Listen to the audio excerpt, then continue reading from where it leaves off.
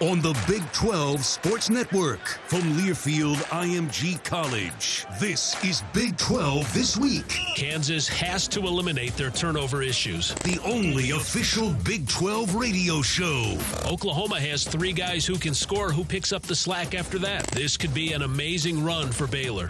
Big 12 This Week is brought to you by Prime Sport, the go-to source for your premium game day experience at the Big 12 Men's Basketball Championships. Natty Light Seltzer. This basketball season, Natty Light Seltzer is crashing the party hard. Academy Sports and Outdoors, official sporting goods and outdoor retailer of the Big 12 Conference. Phillips 66, live to the full. Also by Dr. Pepper, the official drink of Fansville. Live from the Learfield IMG College Network studios, here's your host, Bill Pollock. We actually take the show on the road. We're at Sprint Center in Kansas City, site of the Big 12 men's basketball tournament, along with the women who are just down the road at Municipal Auditorium. And this is a little bit of a different format. This is more of a podcast style. Now, it's an advantage for you, the listener. No commercial breaks. So we're just going to free flow and just kind of go with it. And we'll talk, and when we run out of things to say, then we'll sign off on it. But we are drinking Dr. Pepper, even though there's no commercial breaks. So right. There you go. Yeah, yes. we've got live reads and Dr. Pepper. Very nice. Yeah. Leave it to the guy from Waco to say that. Love Dr. Pepper. That is John Morris, the voice of the Baylor Bears, and joining me on this first, I guess, segment, not really a segment, but the first portion of this podcast is Brian Haney from the Kansas Jayhawks, the voice of the Jayhawks, who broke on our regular Big 12 This Week show, broke the news that the NCAA is shutting out fans for the tournament. Now, that's the entire tournament, or have you been able to follow up? I mean, this is all fluid. I've been working the phones hard all day, Adam Schefter style, and then just read a notification off my screen, and I happen to be on the air with you. But, yeah, this is all tournament games. It was great. Which is unbelievable. It really is. It's hard to wrap your mind around what it would be like to be in a Final Four with no pageantry, pomp and circumstance, no concerts, no parades, none of that hoopla that goes into it. We may see it this week here in Kansas City. You know, it was kind of eerie walking in to sit down and do this interview 30 minutes ago. There is the normal basketball courts outside in the Power and Light District set up, a couple of bouncing balls, but not the normal downtown energy. This place could turn into a ghost town. We're still waiting to hear what the Big 12 is going to do, but just imagine March Madness without all the hoopla that normally surrounds each round. It's unfortunate, too, because this is such a great event. It's such a national event. And think about how many fans plan their time around following their team, their schools, to wherever they go in the NCAA tournament. And now they're apparently not going to be able to do that. And actually what we're recording right now may be moot by the time it's ready to air, because who knows? Things are changing by the minute, really, Bill, aren't they? I mean, the notifications that we're getting are changing minute by minute. Yeah, well, at the start of the day, and this stuff came across late afternoon, the Big 12 sent a notification to media that they weren't going to be able to go into the locker rooms. They were going to kind of keep the media away from the players and the coaches. That was the initial step. And then I spoke with people of the Big 12, and I said, are the Sprint Center and Municipal Auditorium, are they doing anything different? We haven't heard anything from them at all at that point. And then it was really weird in the middle of our segment with Brian. I was talking to Brian and then Brian Estridge from TCU. And then Haney jumps in and says, the NCAA just, that's it. They're cleaning out the fans. So, I mean, it's just constantly moving. So who knows, by the time you're listening to this podcast, so many different things could change around. Well, and think about the student-athlete experience, too. I mean, we understand fans, and that's really important. It's very important. But think about the student-athletes and these guys who play basketball and work so hard at it, and coaches. That's their livelihood. You know, you want to make the NCAA tournament. You want to be there and hopefully get to the Final Four, but at least experience the best experience you can in the NCAA tournament. And now it looks like it'll be an experience without fans in the stands, kind of like a preseason scrimmage. I mean, exactly. It's very, very strange. Only with the highest possible stakes. You're right. It's going to feel like a July pickup game, only with all the marbles on the line. Yeah. It's just nuts. Wow. So essential staff will be allowed into the venues, but I'm assuming no cheerleaders, no band, no pep band. I mean, it's going to be it's going to be quiet. It's going to be like playing in just an open gym at the Y or something. And for us who do radio broadcasts, I mean, we love that crowd sound, the energy that the fans provide. How much of a factor is that going to be? The energy of fans, kind of pushing teams on as they play, it's not going to be there. There are so many things that are like spinning in my head. The first thing that I thought of was a couple of years ago when the Baltimore Orioles and the Chicago White Sox played that game with no fans and were having the riots in Baltimore. But you guys at the scorers table, you're there at the bench. I mean, you probably have to watch for language. I don't, coaches, players, Sure. there might be language that might be coming over. I mean, there's a lot of things to consider. That's true. Not to mention, for the first time in my 4 years as voice of the Jayhawks, Bill Self's finally going to hear one of my calls. He'll be 5 feet away. He'll hear everything we say. And if he disagrees with Greg Gurley's analysis, he'll turn around and give him a look. On-the-spot critique, right? Right. Wow. Well, But think about that. Imagine Mario's miracle. The shot in 2008, most famous shot in the illustrious history of Kansas basketball. Imagine that call without the roar of the crowd, without the energy in the building and the Alamo Dome of all the tens of thousands of fans going wild as that shot goes down and history is made. If that happens again, you're going to hear the radio guys and maybe Jim Nantz. That's about it. Some clapping from the bench and a coach pumping his fist, and that's it. Yeah. Crickets. Wow. And somebody says to me, well, you can pump in or you can pipe in crowd sound, fake crowd sound. And I said, yeah, you could, but everybody knows it's fake. You really can't do that. So I don't think there's anything we can do about it. Certainly you have to appreciate the NCAA, and then whatever the Big 12 does here, you have to appreciate them keeping the best interest in the safety of fans and student athletes and coaches and everybody, first and foremost. That is the most important thing. Right. So you have to appreciate that no matter how things might play out. All right, what about this? I'm spitballing here. What about music? What if they pumped in music for the guys? Yeah, that's a good idea. Sure. Or what if one coach says, no, I don't want music? I don't know. I mean, there's so many different things that can happen. Baylor practices when they've got music going most of the time during practice, just to have a little noise, so it's not dead quiet. So I don't know about you guys at practice. Sometimes. Yeah. But I think typically you have the starting lineups, as you know, in Allen Fieldhouse, because Scott Drew was famous for one time taking his team out in the hallway to not see the intro video. Wait, can I explain that? No, go ahead. No, it was a great move. No. We always applauded for that. He couldn't hear is what it was. He just wanted to get out away from it so he could talk to his team. I'm glad we've settled this once and for all. Very good, yes. Groundbreaking here on this podcast. But the point is, like that video is part of our routine. They play that same video here at the Big 12 tournaments. Yeah. And so will they do that in these NCAA venues, some kind of hype video, some kind of something to make it feel like normal? Yeah. Because otherwise, if the officials come out and everybody shakes hands with the captains and then we toss the ball up in the air, it really doesn't have any normalcy to it. I would think for the radio side and TV, I would think you would have to do something like that to at least give the fans that are listening to you guys on the radio or if they're watching on TV to have some type of experience, because you've got to make it exciting for the fan, too. You would hope so. Yeah, I mean, something like that. And then what's the definition of essential personnel? How far does that extend? I mean, I would think us doing the official team broadcast, I would think that we'll be okay to do that. But then how far beyond that does it go? And, we may have more people listening than ever before or watching because ones that were in the normally would be in the arena are probably not there. Let's bring in Tom Bowman. Yeah, sure. You want to intro? Yeah. Who the hell is this voice? Welcome, Tom. Tom Bowman. I don't even know what your official title is. Vice President Broadcast Operations Babysitter. All right. So, the reason I'm hopping on, it's a podcast, so this is nice. I can jump in on a podcast and not feel crazy. But so there's a lot of communication going back and forth on our side behind the scenes of what do we do? Are we considered essential? And if we're not considered essential, how do we pull this off? Do we consider calling them from video feeds, for instance? And that's going to give us the same feel as if we're in a semi-empty arena. And even worse, you're going to call it from an office somewhere, maybe in a studio, back at your schools. Right. You have an answer on that yet? No, I don't. Okay. I'm posing things.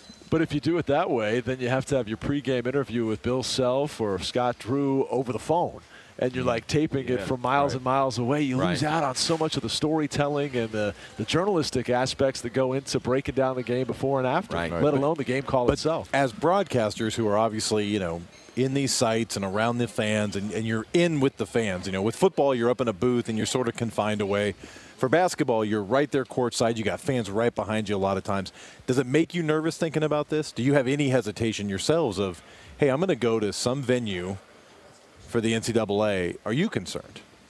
Personally, my biggest concern right now is I think this is Kansas's best chance to hang a 6th banner that we've had in a long time. Now, this is our 9th 1 seed in 14 years. You're probably thinking, oh, come on, Kansas is the 1 seed most years. Yeah. This particular team, within this specific year, the way they're built defensively, the way they score high percentage buckets around the rim and in the paint and all that, we felt for a long time that of all of Bill Self's teams since 2008, this was our best chance. Tom, my biggest concern is we're not going to have a chance to call the game. Right. We're not going to have a chance in a once-in-a-lifetime opportunity. So it doesn't. You don't have any concerns about going to one of these venues in the next week or so. I really don't. And I don't mean to sound brash or whatever, but we've been gearing up for this postseason run for so long now. Think about everything Kansas has gone through away from basketball for the last 18 months. This was supposed to be, pardon the pun, our one shining moment. And what if the one shining moment has nobody there to see it? Yeah. I think it makes the role of radio all the more important. Absolutely, I mean, you guys play a vital role to it. If there's no, you know what I mean? I mean, you have to be there. Right. I don't know. I would think so. Give you guys a test you for coronavirus a day before you go out there. Do that. And I agree with Brian. I agree, Tom, to answer your question. I agree with Brian. I don't have any concerns about that. I mean, I feel like, we're just doing our job. We'll take every precaution and maybe extra precautions, maybe more than we normally would, but nothing more than our team or coaches aren't doing. So I feel like I have no concerns about it personally. Yeah, to answer your question. Something for our listeners, and we kind of have to be careful about this. And if I can't talk about this, let me know. But from the office pool standpoint, from a gambling standpoint, I'm out on this one. Right. I mean, we all are. I mean, if you work for an NCAA institution, which I do, we're out completely on that. We can't talk. But I think what you're getting at is, does that affect it? Does that affect? Oh, I see what you're saying. How people look at these games? Because there's no doubt in my mind, Kansas and Baylor had a great season too. But to me, Kansas is head and shoulders above everybody else. And then there's been ups and downs with other teams. They've got the top shot, but I mean, if you're not playing in front of a crowd, if where you wanted to play, it doesn't turn out where you're going. I mean, there's a lot of things that can come into play. So I'm just talking about that from a fan standpoint, and I don't want to go down that road because that's just kind of dicey for us and in the business that you guys are in. But for the fans listening to this, though, those are things you've got to think about. How do teams react with nobody around to cheer them on? Well, certainly this weekend it's a factor, and at the time of taping, we don't know what the Big 12 is going to do. But assuming the Big 12 follows suit with what the NCAA has set up for next week, then the home court advantage that everybody always gripes about for Kansas and Kansas City, they can't use that excuse this year, and we're not going to be able to use that 6th man this year, which would have been probably 15,000 of the 19,000 wearing crimson and blue for our Sessions game. So at least within this weekend, should that be the case, there is a significant effect in losing that 6th man behind you. Yeah, that's interesting. Let's talk just about your teams. Mm-hmm. And John, I'll start with you. Since we're on this big white couch, let me set the scene for everybody here too, because I did this on the first show. It's a great studio you guys have here. I love it. Tom spared no expense. Tom told me, he says, hey, let's do the show Big 12 Championship Week. Let's do it from Sprint Center. He says, they've got a couch. And I'm like, what? You were not going to get a couch. I was all excited. I thought, well, I'll see it when I believe it. But everything down here in the bowels of the Sprint Center is gray and black. And then tucked in this corner between the media workroom and the tunnel to lead onto the court is this bright red carpet, this white leather couch, this big like half circle with red pillows, and then there's red lights that shine behind us on this white wall. It looks so out of place for everything else in here. But I mean, I feel like a big star. It's like, I saw this, like, this is great. I texted to my son, Ryan, who you know, Brian, and I said, check this out. He said, oh, that's awesome. And I said, I said, I know. I said, if I tried to set this up on my own, I wouldn't get this far. I said, but Learfield IMG, I said that name, and Tom Bowman, I said they got it done. So, yeah, we're in a great situation. So since we're on the couch, sure. let me lay back on this couch, and you be the psychiatrist here. This is how I saw Baylor. They had that big winning streak, #1 in the country. They lost to Kansas, and then they lost a little momentum, and some of the steam got let out. And I think it's just human nature where the players are like, everything went. The streak went, #1 went. In the last 4 or 5 games, they're just trying to muddle their way through and looking big picture beyond. Yep. That's fair. We have the roles reversed, though. I think we need the psychiatrist. You need to be the psychiatrist for us. But, the winning streak, which was historic, 23 straight wins for Baylor. It's the longest winning streak in Big 12 history. Broke the streak of 22 that Kansas had. But, when that streak ends, I think naturally you kind of have your bubble burst a little bit. And then it's how you respond to that. And our bubble was burst by a loss to Kansas in the Farrell Center. Great win there. Baylor didn't shoot free throws well, but lost the game. Azubuike was tremendous on his way to being the Big 12 Player of the Year. So lost that game, turned around and won the next game, which was huge, over Kansas State. And that was good to rebound and get that win. But then went to Fort Worth and lost to TCU. One thing Baylor did really well, has done well all season, is play good defense, and their scoring defense was top 5 in the nation most of the year. We gave up 54 points in the second half to TCU and lost that game. So then that's 2 losses in 3 games. Turned around, played on Monday night, beat Tech in the Farrell Center on senior night, which was huge, and then went to West Virginia and lost the season finale, and again gave up 52 points in the second half to West Virginia. So Baylor at the end of the year lost 3 of 5, but if you step back and look at the whole season, 26-4, 15-3 in the Big 12, as many quadrant 1 wins as any school in the country. The old body of work is good enough for Baylor to be up there as a #1 or possibly #2 seed in the NCAA tournament. So it was a tough end to the season, but the season overall has just been terrific and really historic proportions for Baylor basketball. You can listen to Big 12 this week on TuneIn under College Sports Now, talking with John Morris, the voice of Baylor, and Brian Haney, the voice of Kansas. So as you look ahead, is there a lot of concern with the way that they finished the season, moving forward into the tournament, and not just the Big 12 tournament, but the NCAA tournament, or can this team turn it back on? I tell you what, once we get out of the Big 12 tournament, well, the answer to that question is everybody's tired, and it's how do you respond to that, and banged up. Everybody's a little bit banged up also. So how do you respond to that? But after this week, when you go to the NCAA tournament, it's like a breath of fresh air in that you're seeing somebody different. They don't know every set. They don't know every call that you have, like everybody in the Big 12 does when you see everybody twice. So it'll be nice. I think it'll be refreshing once we get to the NCAA tournament and start playing somebody different. Yeah. I think Wyatt's got some breaking news. Oh, does he, Brian? Wyatt Thompson, voice of... Something new? Any new news?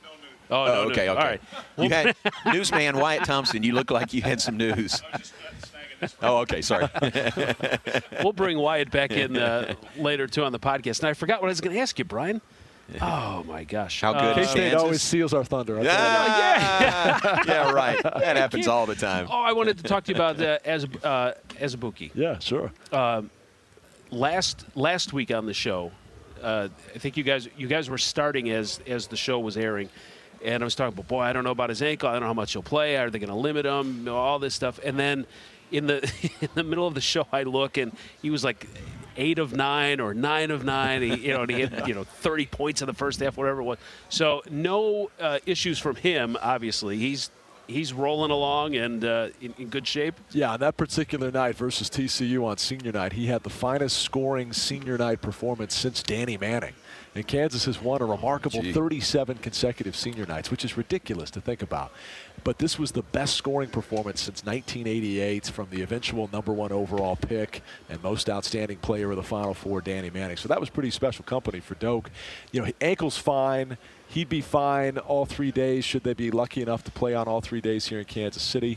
I think the one injury that we're monitoring is the foot arch of Marcus Garrett, and he's been able to play through it, but some games more so than others, you can really see him laboring out there. This is the Big 12 Defensive Player of the Year. This is a guy that could win National Defensive Player of the Year. Fran Fraschilla has said that about Marcus Garrett. His injury is not going to heal unless he just shuts it down for 3 or 4 weeks. I bring that up because what if the NCAA shut down March Madness for 3 or 4 weeks? Again, we're talking hypothetically here. What if they postpone things as some other leagues are considering doing right now? What other situations around the country, injury situations? You guys, for example, rest would be great. Rest would be huge, and so Kansas is a probably 92% healthy team right now. That's a weird percentage, but you know what I'm saying. Yeah. Dotson's got a little bit of a gimpy hip issue that goes all the way back to January, but it's not affecting him that much. Udoka's ankle is fine 2 weeks later.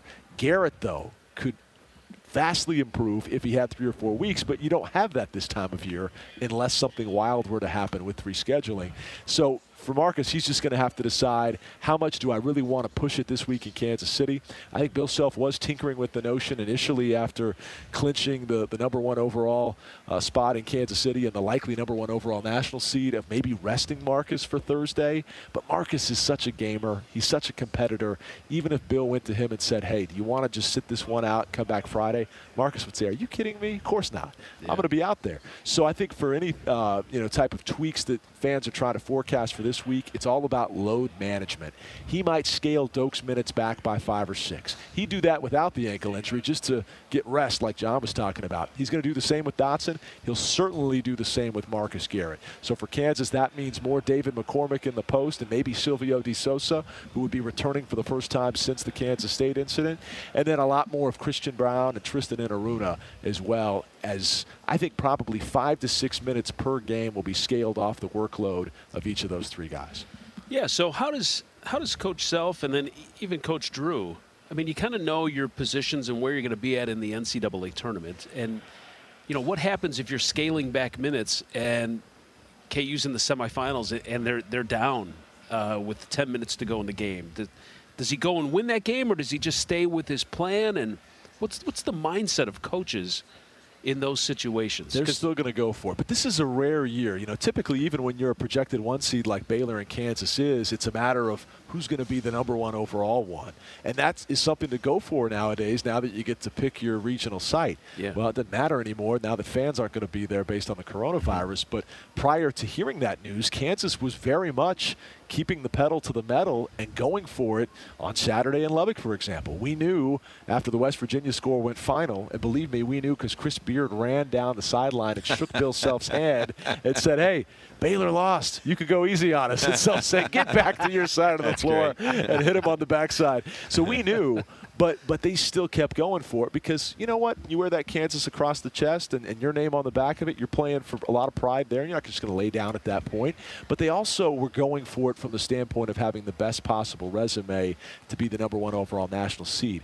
This year's a weird year, John and Bill, because Joe Lunardi's gone as far as saying, and I know Jerry Palm's backed it up, that Kansas, based on the metrics, this isn't the Kansas guy saying this, but based on strength of schedule, net rankings, all of that, Joe Lunardi said you don't even have to come to Kansas City this week. Just stay home in Lawrence. You'll still be the number 1 overall national seed. Yeah. So it's a weird season in which you don't have to go for it necessarily, but I think our guys want to go for it. You were talking about, maybe a little bit of air coming out of the sails when the historic Baylor streak ended at 23 straight. We're up to 16 right now, and I'm not saying a Friday loss in the semis would affect Kansas and derail them, but I don't know. There's something to be said about carrying that momentum over, making it 19 straight and then 20 straight, and who knows, maybe by the time Atlanta rolls around, we can make that Baylor record short-lived. But I think they're going to go for it for the pride factors alone, and we got a lot of competitors that if they're going to lace them up any day, anywhere, whether there's 16,000 in the stands or 6, they want to go out there and win.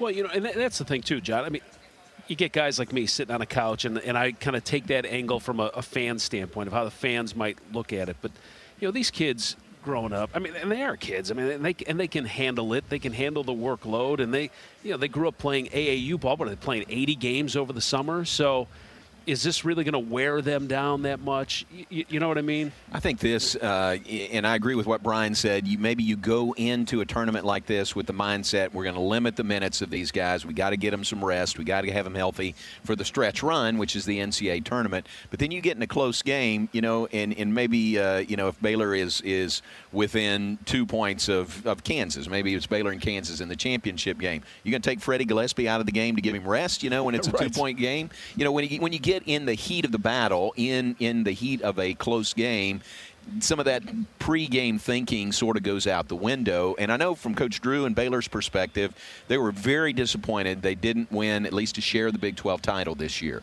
With the great season that we had, still finished second to Kansas. He wants to win a Big 12 championship, and that's why you come to Kansas City, is you have a chance to win a Big 12 championship. So I think anything that he has to do this week, player-wise, minutes-wise, I think he'll do it to try to win every game they take to the floor. This special Big 12 this week is a podcast, and as I told you, no commercials, but I do have some live reads that I need to mention. So we'll talk about our can't-miss game of the week, presented by Tickets for Less, the official ticket marketplace of the Big 12. So the can't-miss game of the week would obviously be, or weekend, would be Baylor against Kansas. So I'll throw a little curveball at you guys. If your team couldn't win this tournament, who has the best chance? Take these two out of it. The next. Out of so the it other can't be 18. Baylor or right, Kansas. Can't be Baylor or Kansas. Right. That's a good question. And this is interesting because for the first time ever, 3, 4, 5, and 6 all had the same record. Right. So the difference between a 3rd seed and a 6th seed is wild. I mean, it's so minuscule. And also the difference between 1st place and 3rd place was a historically large 8 games this year, an 8-game gap between the top and then the 3rd place team. So that tells me this thing is anybody's game if Kansas and Baylor go out. And you look at motivating factors. Despite what they're saying about Texas Tech, I think their metrics are good enough to be in unless they had a bad, ugly loss to Texas on Thursday night. I think the way Chris Beard coaches, the way they play defense, if they could just kind of get back to what we were seeing in early February, they're as good as anybody. Before West Virginia started falling like Tom Petty, free-falling that is, they were looking as good as anybody. They were a projected 2 seed at the end of January, and they've got the horses to do it. Texas, up until the Iowa State game, was as hot as any team not named Kansas or Baylor. I don't know that they win this thing. I think, honestly, and I don't think Oklahoma does either. I think Texas Tech, if they could find a way, and I know that's not the former Tech voice saying that. I'm just saying they've got 3 NBA guys on their roster, and they're in a swoon having lost 4 in a row, but they probably have the most to play for because there's a little bit of urgency factor, I think, in Lubbock. Even though I'm telling you I think their metrics are good enough to be in, I think they feel like, man, if they're looking at our last 5 games coming in, we've lost 4 in a row. They're going to play with a fire underneath them, and maybe a foot up there, as well, because Coach Beard is going to expect the most out of his Red Raiders. Yeah, and I don't disagree with that one bit. I agree. Texas Tech is really good. I think there shouldn't be a question about them being in the NCAA tournament, but apparently in somebody's mind there is. And maybe this is recency bias, but I think West Virginia is a team that could win it all. We just saw them Saturday, and they played really well against Baylor, especially in the second half. And I know their second half of their conference schedule was not great, but I think they've got the horses that could do it, and certainly they've got the coach, in Bob Huggins, that has won a lot of games in March. So I would say watch out for West Virginia here. Those are good answers. When they let you back into games, then go to Tickets for Less, the official ticket marketplace of the Big 12. Great deals. Use the discount code Big12Radio at ticketsforless.com. That's our Big 12 can't miss game of the week segment. So we've got Tony Caridi from West Virginia. And Jeff, now, did you guys just pick West Virginia and Texas Tech because their play-by-play guys were standing right here? We did not. No, we didn't. He didn't even hear what I said. Jeff Haxton from Texas Tech and Tony Caridi from West Virginia. It is a good segue, though, isn't it? That's perfect, Yes. You guys are outstanding. I mean, you guys are always on.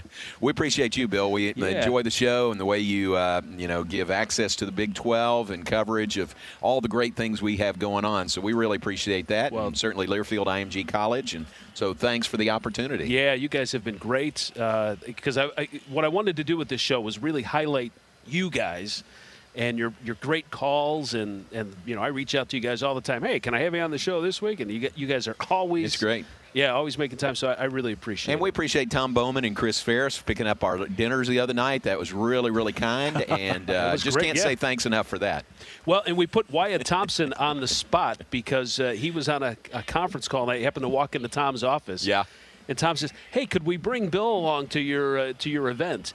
Actually, I'll talk about that with these guys, too, because I want to get them on, But you guys, meaning the Big 12 announcers, get together every year before the tournament. It's really fun for us. It is. It really is. And I don't know how many other leagues do that, but we, this shouldn't be shocking news, but we all get along. We all are doing the same thing. We love to compare stories. We love to visit with each other. And really here in Kansas City at the Big 12 tournament on a Tuesday night before the games begin on Wednesday is really the only time of the year that we can get all of us together. And this year we had 9 of the 10, and Toby Rowland was the only one missing, and he's recovering from back surgery, or he would have been here. So it really is fun. I know we all respect each other and the work that everybody does representing their respective schools. And there's just a real camaraderie in the Big 12 that I think, that is among us, but really among all the schools. Very collegial toward each other. And it's fun to be a part of. It really is. Yeah, it was a great night. So, a few weeks ago, we were on the phone with Wyatt in Tom's office, and Tom says,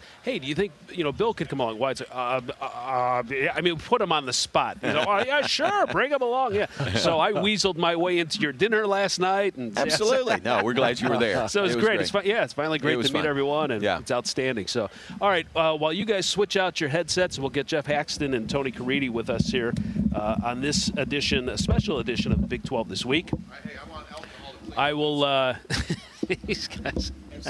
These guys are settling in. I got to go through another live read here. Big 12 this week can be heard on the Big 12 channel on Sirius XM. Tom Bowman was supposed to be controlling the microphones. Listen to all that clutter and clacking around. It's a podcast. What did you want? This is live. This is literally. We can still sound professional. We are literally live to tape, and there's no commercials in this, so this is real life. And in real life, guys get up off the couch and they exchange the headsets. What do you want? You want us to be all polished? Hold on, let me get a bag of chips too. I'll eat some chips while you're sitting there with an RC Cola in your hand. No, it's hard for radio guys to go into the podcast space because those are the things that drive us crazy. We're so polished. But when you get into a podcast, you go, "Hey, wait a second. I can actually sniffle. Yeah. I can move my mic screen. I can do all that kind of stuff, and it's acceptable. In fact, it's praised. It's universally. Encouraged. Well, I'm old school. I don't like it. Do you want to just start over?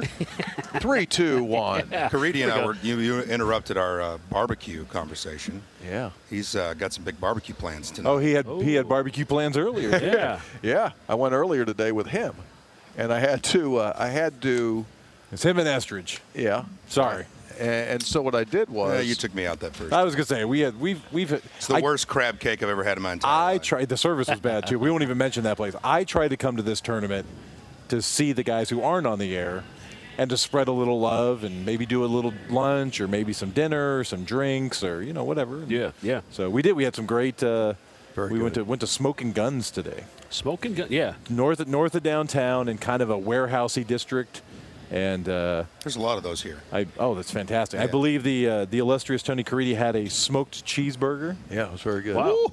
Estridge had some smoked chicken, and I had the signature dish from Smoking Guns, burnt ends. Oh yeah. Nice. That's why. That's the only thing I'll eat in Kansas City is the burnt ends. Yeah, you can't do brisket in Kansas City because no one knows how to cut it. They cut it like roast beef. They cut it thin, and that's how you hide it. You cut it thin and you put it in sauce. Yeah. That's how you hide a bad cook. There's bad barbecue in Kansas City, too. There's bad barbecue everywhere. Is there such a thing as bad barbecue? There very much is, and it's close to this place right here. All right, so Jeff Haxton, the voice of Texas Tech, what is your go-to barbecue place here? Definitely Jack Stack, which is down in the plaza. That is kind of a snobby barbecue place. It's clean, it's weird a little bit. It's kind of upscale, and then Q39 is a close second. Yeah. And then you get into your Arthur Bryant's and stuff like that. But I like Jack Stack for the burn ends, and I won't apologize for it. It's fantastic. I think the place to go, though, and none of these guys are sponsors. Remind you, this is just us spending our own money and eating it. Yeah. Q39, which is just south of here. Did you say Q39? Yeah, that's my second I was answering an email from my boss. I'm sorry. We've got that. You put Q39. You put Jack Stacks over Q39. Just because the burn-ins and probably a little bit of I don't know, romantic stuff. I feel like I have to move the. Let me move the table for Caridi because he got all like super casual. Look at this, of course. Yeah, over there. That's good. Q39's money. Q39 has pork belly corn dogs. Oh wow. Yeah. You guys failed to mention Joe's, though. To me, Joe's. That's what I was going with. Yeah, Joe's. But they don't know who they are anymore. There was Kansas City Joe's, Oklahoma Joe's. Who cares? Who cares about the name? You know what impresses me fine. Is that place is lined out the door at that gas station, and they don't write your order down. You get in line, you tell them what you want, and the woman repeats it, and she says to the next guy, he repeats it, and man, it's never wrong. It's always right. It's part of it. It's part of the whole feel and the atmosphere of it. Yeah, and the food is delicious. So, what's the go-to spot in Morgantown, Caridi? I don't think that overall Morgantown is a great food place, and it's unfortunate because I'm a huge food person. But for the most part, there's nothing that makes me want to just absolutely run on my knees to go get. It sounds like Stillwater a lot. I don't know, but Stillwater's got Hideaway Pizza, and that's about it. Yeah, I mean, there's nothing that makes you go Eskimo crazy. Joe's. There's a couple of places. I mean, you go to Joe's to get the Coors Light and get hammered. That's what you go for. That's what I go for. You mean me personally? You would go for there, for that. Yeah. Cheese fries. Yeah. What about Lubbock? Lubbock is growing, and there's a ton of new places. But not one that just like stands out. I get Kegel Steakhouse was the place way out west on the ranches there, where you had to go out into the country to get to it. But one guy is great for a little calzone, which Caridi would probably laugh at. But for me, it's good, and there's some good local Mexican places there as well. So it's a fat town, which makes me. I'm good there. Yeah. So welcome to Food Talk. Yeah. Coach Big 12. Chris Beard had a funny story when he was here in Kansas City in October for the Big 12 Media Days, and he was talking about how last year during the year he'd always go and get a breakfast burrito, and they would charge him extra for the salsa. Yeah, charge him for the salsa. He probably says the story over and over. It's just great how, as the team was winning and getting more successful, they started slipping him the salsa. Free salsa. Yeah. Finally got free salsa. Let me tell you something. In Lubbock, the old Pancake House, which is not far from the Elegante Hotel. Right across the street. Right across the street. The Pancake House is a piece of Americana. And you go there about 6 o'clock in the morning, and they have that U-shaped counter. And there are real cowboys and dudes that are there every single morning. It's absolutely fantastic. Yeah. So I love that. Good stuff. Yeah. Yeah. Well, guys, let's assess your teams here at the Big 12 tournament. We were talking to Brian Haney and John Morris, and they like both of your teams. If one of those teams, I told them they had to pick someone other than Kansas and Baylor to win this thing. And they both said West Virginia or Texas Tech are the two teams that kind of scare them or they're most impressed with. Tony, I'll just start with you. A lot of promise early in the season, and then they hit that downslide. Right. And listening to Bob Huggins during the year, it sounded like he was losing a connection with but he's very honest, too. And maybe coaches go through this, and we just don't hear about it. But it felt like there was a disconnect, like they weren't getting the message. And now the last couple of games, it's kind of clicked. What happened? I think several different things. Firstly, I think they're young. They are there's 353 teams in the country, and West Virginia is like 278 in overall youth. They're the youngest team in the Big 12. And so I think that everything that went on in the course and goes on in the course of a season was happening for the first time to these guys. And so I think for the younger guys, they were saying, I didn't understand or I don't get it. And then for the guys that are quote unquote the experienced guys, they're sophomores now. We're talking about the Emmett Matthews of the world, Jordan McCabe, and Jermaine Haley is just in his second year in the program. So I think there was that. I think also that we've struggled trying to figure out how to play two bigs. Not many teams in the country really have two 5-men type guys like West Virginia does, and Oscar Sheboy and Derek Culver.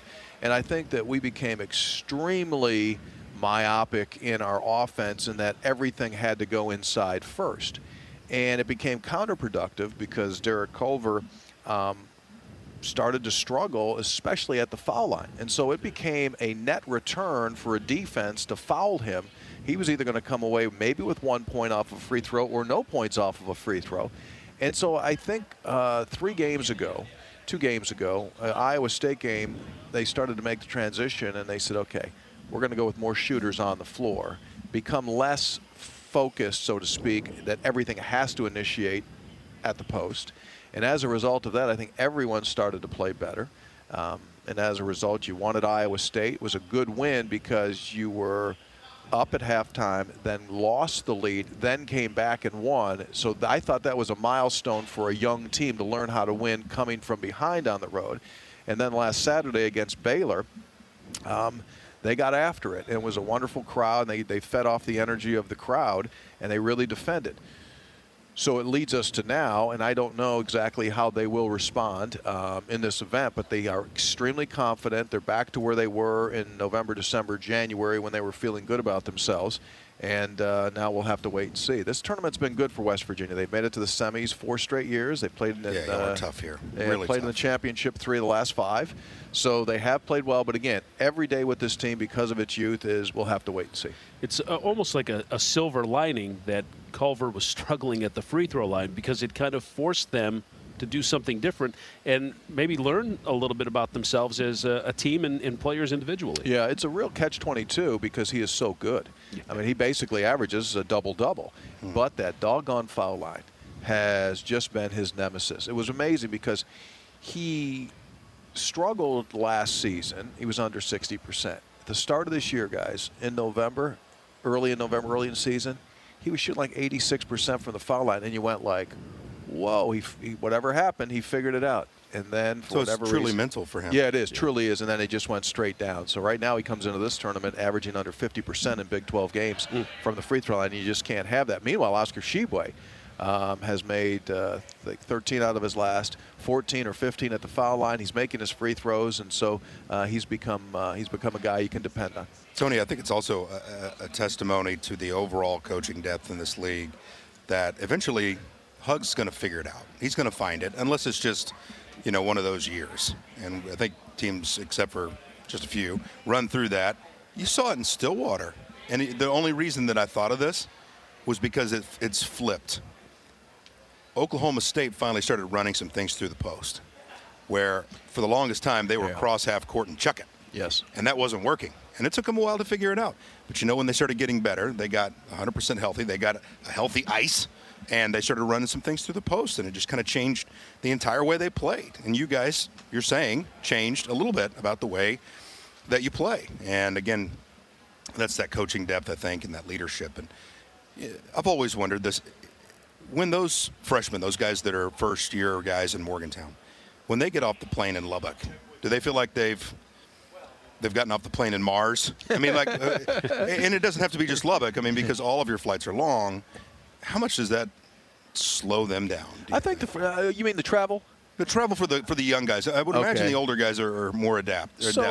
So here's my thought. I go counter to what the general belief is. That's why I asked you. Yeah, so we probably, I think we travel, we're probably the #1 traveling team in the country, mileage-wise or whatever it is. However, howsoever, here's the deal, man. So we get on a plane at 5 o'clock the day before a game. We fly to wherever we're going. We fly as nice of a plane as you can fly, right? It's the same plane NBA teams use. It's first-class seats for the whole thing.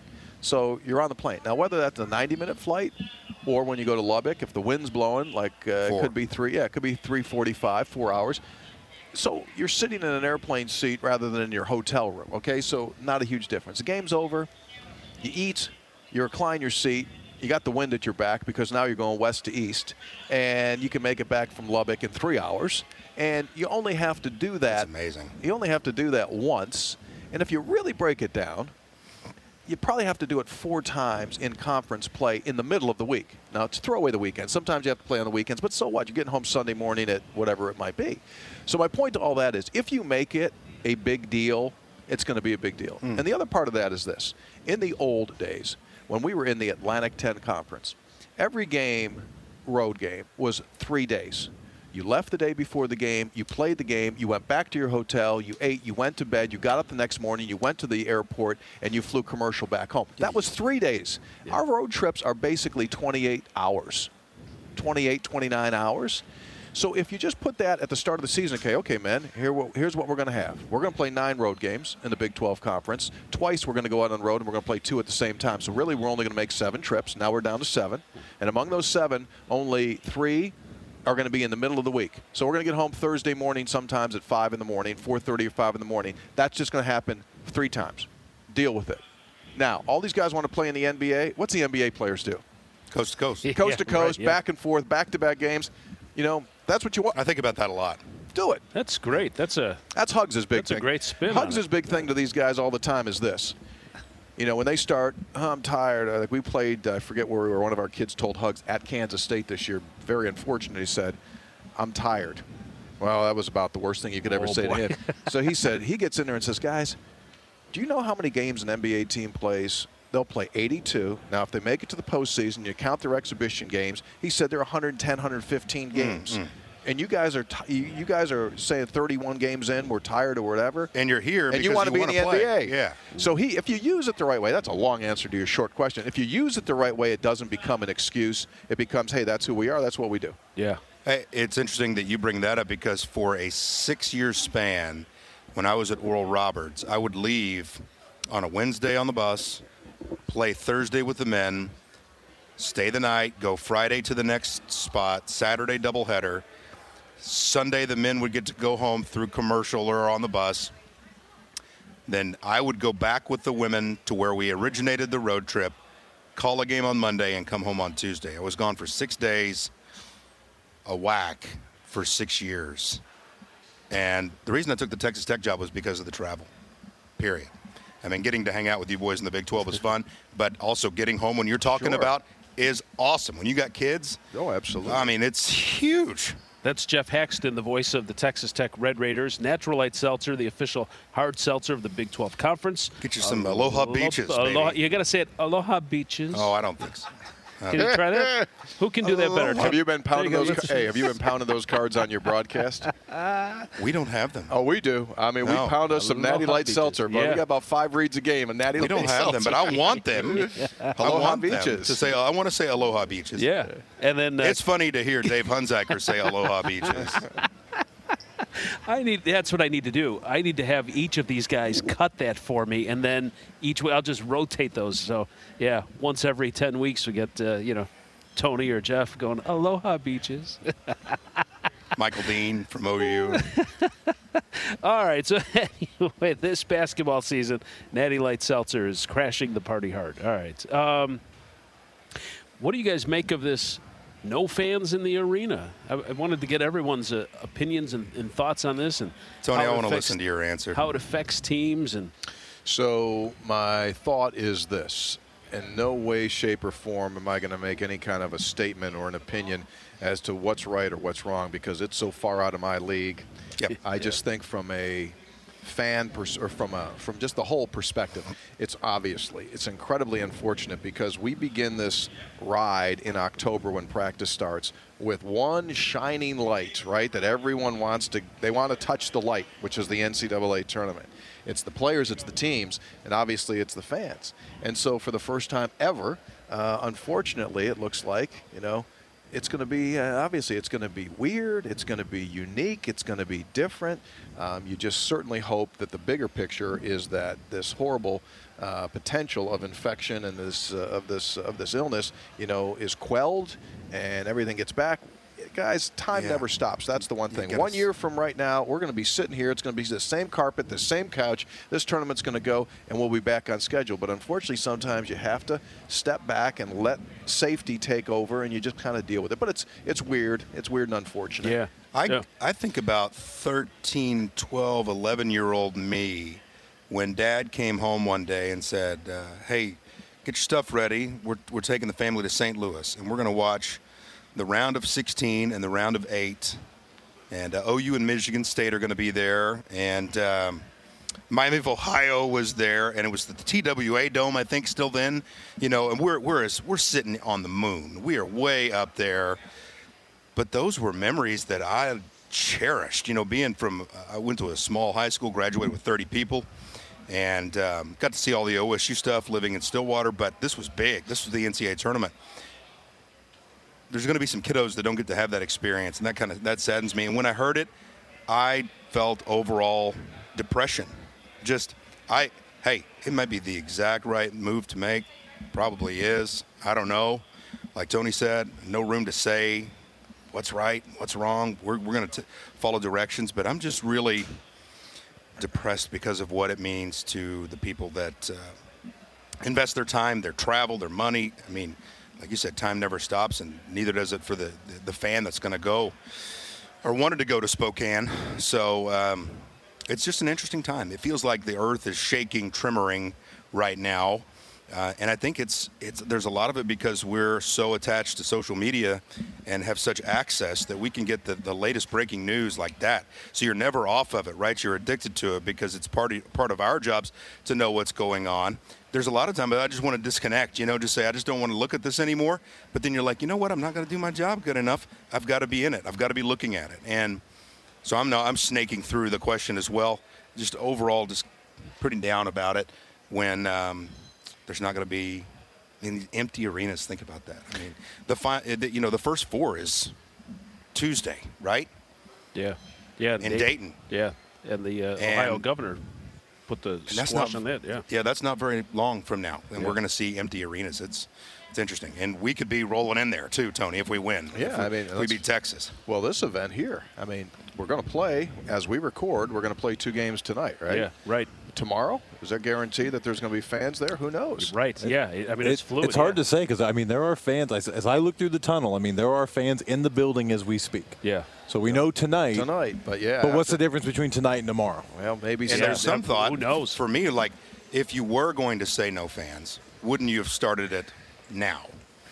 But also, with as fast as this thing is moving, as far as perception and the way that it's being consumed, I could see them saying, hey, we're locking the doors to the fans tomorrow. It's just the way it is. Yeah. Sorry. I could see that happening. I see some of these journalists, some of these TV folks running around. I'm like, what's going on? What's happened now? Well, if you go back, because here at Sprint Center in Kansas City, this is our second Big 12 This Week show. The first one, the original show, if you go back and listen to it on our podcast, and you go to Apple, Google, Big12Sports.com, and you subscribe and download the podcast. Is there different information on there? Well, we were talking with Brian Haney, and I can't remember who else was with him at the time. Brian Estridge. Mm-hmm. And Brian Haney's looking at his phone. He's like, hey, hold on. He goes, the NCAA just – So, it happened while we were doing the show. It was pretty interesting. So if you want to go back and listen to that show. My snarky tweet was, I guess if we make the NCAA tournament, I'll just leave the crowd mic at home. Yeah. That's my snarky tweet. Still plug into the effects, but there's not going to be any crowd. So. Well, it's probably the right move, but what concerns me, though, is you set that precedent, and then what's, down the road – what is the thing that's going to happen where they're like, well, let's just close everything off again? It's a slippery slope, but yeah, we'll just have to see how this plays out. So, yeah. So, all right. Interesting situation. Something we've never really been through, I don't think. Yeah. Well, gentlemen, thanks for joining me, Tony Caridi and Jeff Haxton. Appreciate you wrapping Mr. up Bill, this podcast. thank you. Yeah. Yep. TB Tom Bowman.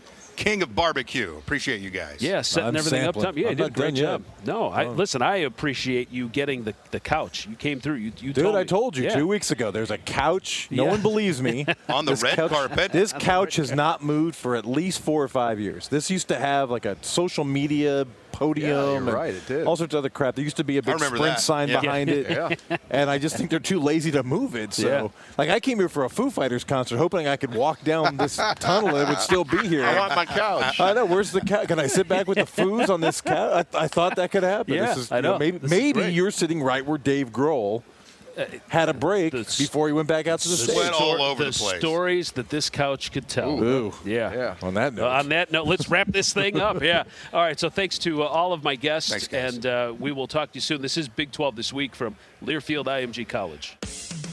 on the Big 12 Sports Network. From Learfield IMG College, Big 12 This Week has been brought to you by Academy Sports and Outdoors, official sporting goods and outdoor retailer of the Big 12 Conference. Prime Sport, the go-to source for your premium game day experience at the Big 12 Men's Basketball Championships. Dr. Pepper, the official drink of Fansville. Phillips 66, live to the full. And by Natty Light Seltzer. This basketball season, Natty Light Seltzer is crashing the party hard.